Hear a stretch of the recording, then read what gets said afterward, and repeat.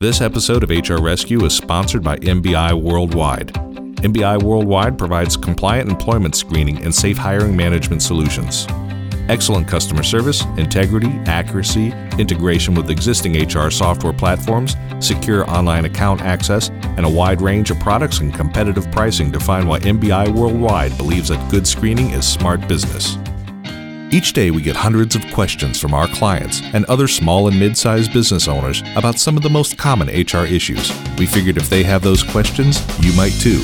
Let's provide a lifeline and share our answers to some of the most common scenarios. This is HR Rescue with your host, Jenny Stone. Here we go! Hi, Jenny Stone here from HR Shield with your HR Rescue. Each day we get hundreds of questions from our clients and other small and mid-sized business owners about some of the most common HR issues. We figured if they have those questions, you might too. So let's provide a lifeline and share our answers to some of the most common scenarios. Union members enjoy the extra layer of protection provided by the collective bargaining agreement. Yet this layer is not impenetrable.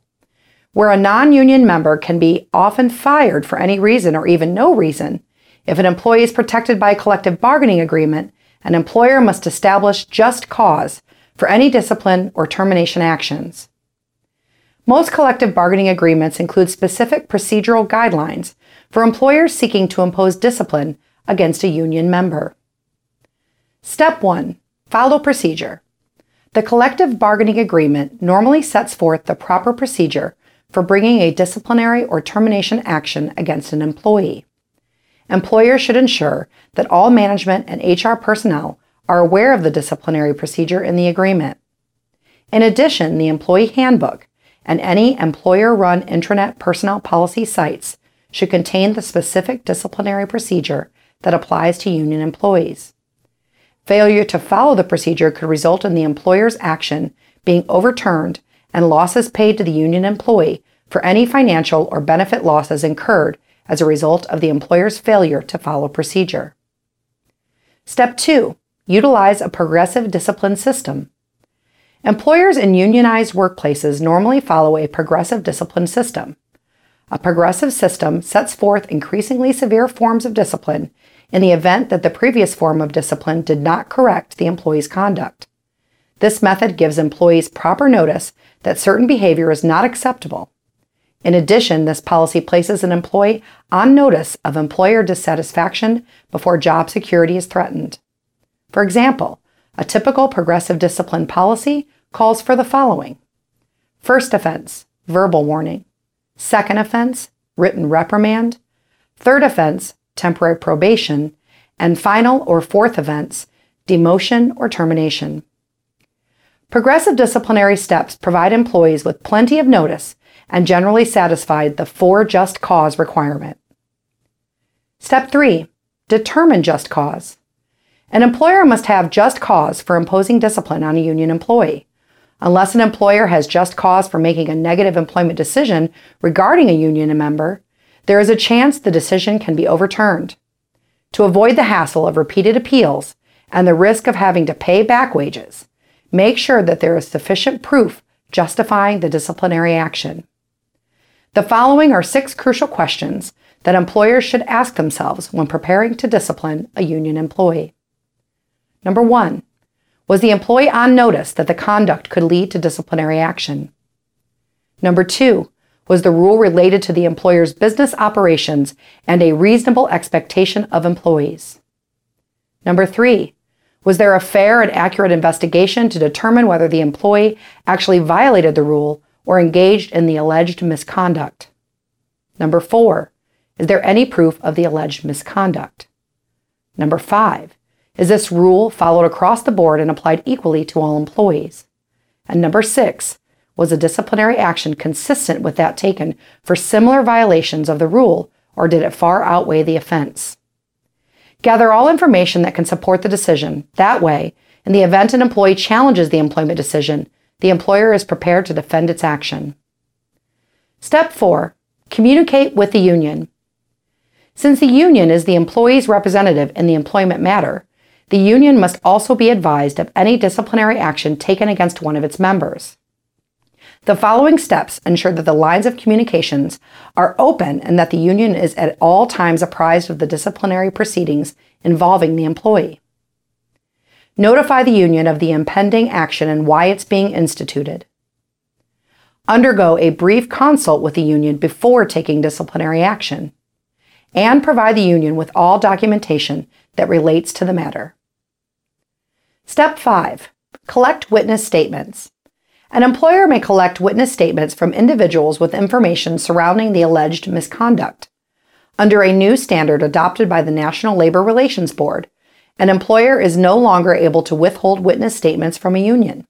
Instead, the employer has to establish that it has legitimate and substantial confidentiality interest in order to deny a union's request for a witness statement. An employer should be mindful that an employee may be hesitant to step forward and provide information, as he or she may risk retaliation, harassment, and coercion. As a result, an employer should weigh the risks against the employee whose statement is at issue against the union's need for the information. Step 6. Identify any employee defenses. Employees may have solid defense in some instances. This could include certain actions or inactions of the employer, mitigating circumstances, or excessive punishment for the alleged misconduct. Step 7. Permit union representation if requested. Union employees have the right to have a union representative present in any meeting where the union employee reasonably believes that he or she may be likely disciplined. However, employees have to be aware of the right and request to exercise it. Employers are not required to inform employees of their right to representation, but they are required to comply with it if requested. Step 8. Provide timely notice of decision. No matter what the final decision, be it dismissal, probation, or demotion, employers should provide an employee with written notice within a prescribed amount of time. If the employee is still present at the worksite, hand delivery for the notice is sufficient. If the employee is not present on the worksite, employers may send disciplinary notice via certified mail. Step 9. Prepare for dispute resolution proceedings. Employees that believe a disciplinary measure was unfair or unjust may file a grievance. The filing of a grievance and related procedures are generally addressed and dictated by the governing collective bargaining agreement. The grievance procedure usually consists of an investigation, a hearing, and then possible mediation or binding arbitration. The grievance process should seek the furtherance of open lines of communication between the employer, employee, and the union. In most instances, the procedure begins with a verbal conversation, followed by the filing of a formal written grievance if the employee still feels the issue is unresolved. An employee will normally have to cite specific examples within the collective bargaining agreement that the employee believes the employer has violated by imposing the discipline and what they believe will resolve the situation. If the parties are unable to resolve the situation amicably, the grievance may be submitted to binding arbitration, where an impartial third party hears the merits of the case and renders a final decision. Have an HR question you'd like answered? Leave your topic idea in the comment section below. And as always, thank you for watching, and don't forget to hit the subscribe button. And you can always email us for more information at support@hr-shield.com. Thank you for joining us for this episode of the HR Rescue Podcast. Make sure you subscribe so you never miss an episode and help spread the word by leaving a review. The HR Rescue Podcast is made possible by HR Shield, the firm consulting group of Tampa, and your host, Jenny Stone. Here we go! This podcast was recorded in Tampa, Florida and Greenville, South Carolina, and was produced by Lonnie West at LRW Media Studios. Find us in your favorite podcast app or online at hr-rescue.com.